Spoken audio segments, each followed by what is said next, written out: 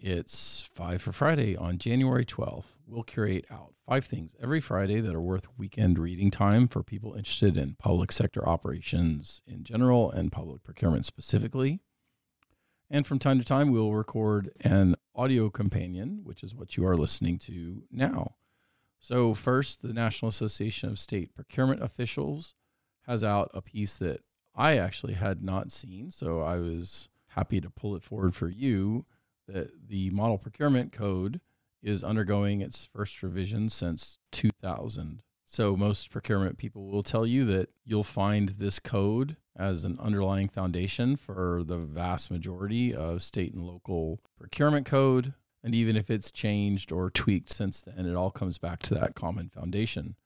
So being able to have a unified look at how to make revision and perhaps how to bring forward some of these changes and to get to a new best practice is actually pretty exciting. So check out this piece. Second, I read with some interest about State Scoop's report on Pennsylvania making a move on Gen AI to actually establish some of the licenses in order to create some of their own safe zones for experimentation and use. I think this is very smart, and I believe that if it is successful, which I have no reason to believe it wouldn't be, it'll probably be a model that a lot of people will be looking at. So good job.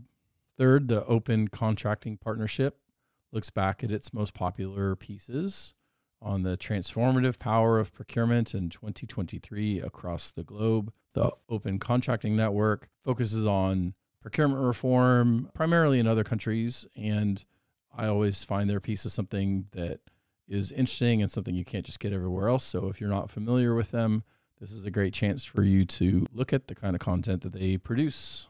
Fourth, the ICMA, the International City County Management Association, follows along with that same theme, looking back at its most popular content from 2023. Some of the things it focuses on are credentialing, budgeting, performance management, leadership management, and ChatGPT, of course. And finally, the Performance Excellence Network, which is associated with Harvard, has a content choice for you next week on actively managing contracts and a webinar session on best practices. You can check it out on Thursday next week at 2 Eastern. And from what I've heard, they do a great job on the content.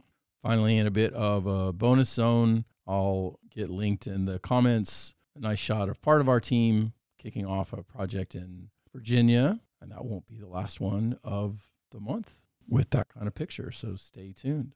So with that, I hope you have a great 3-day weekend ahead and have a happy Friday. Hi, it's Dustin Lanier. Thanks for listening. Please find me on LinkedIn for original public sector operations content every week.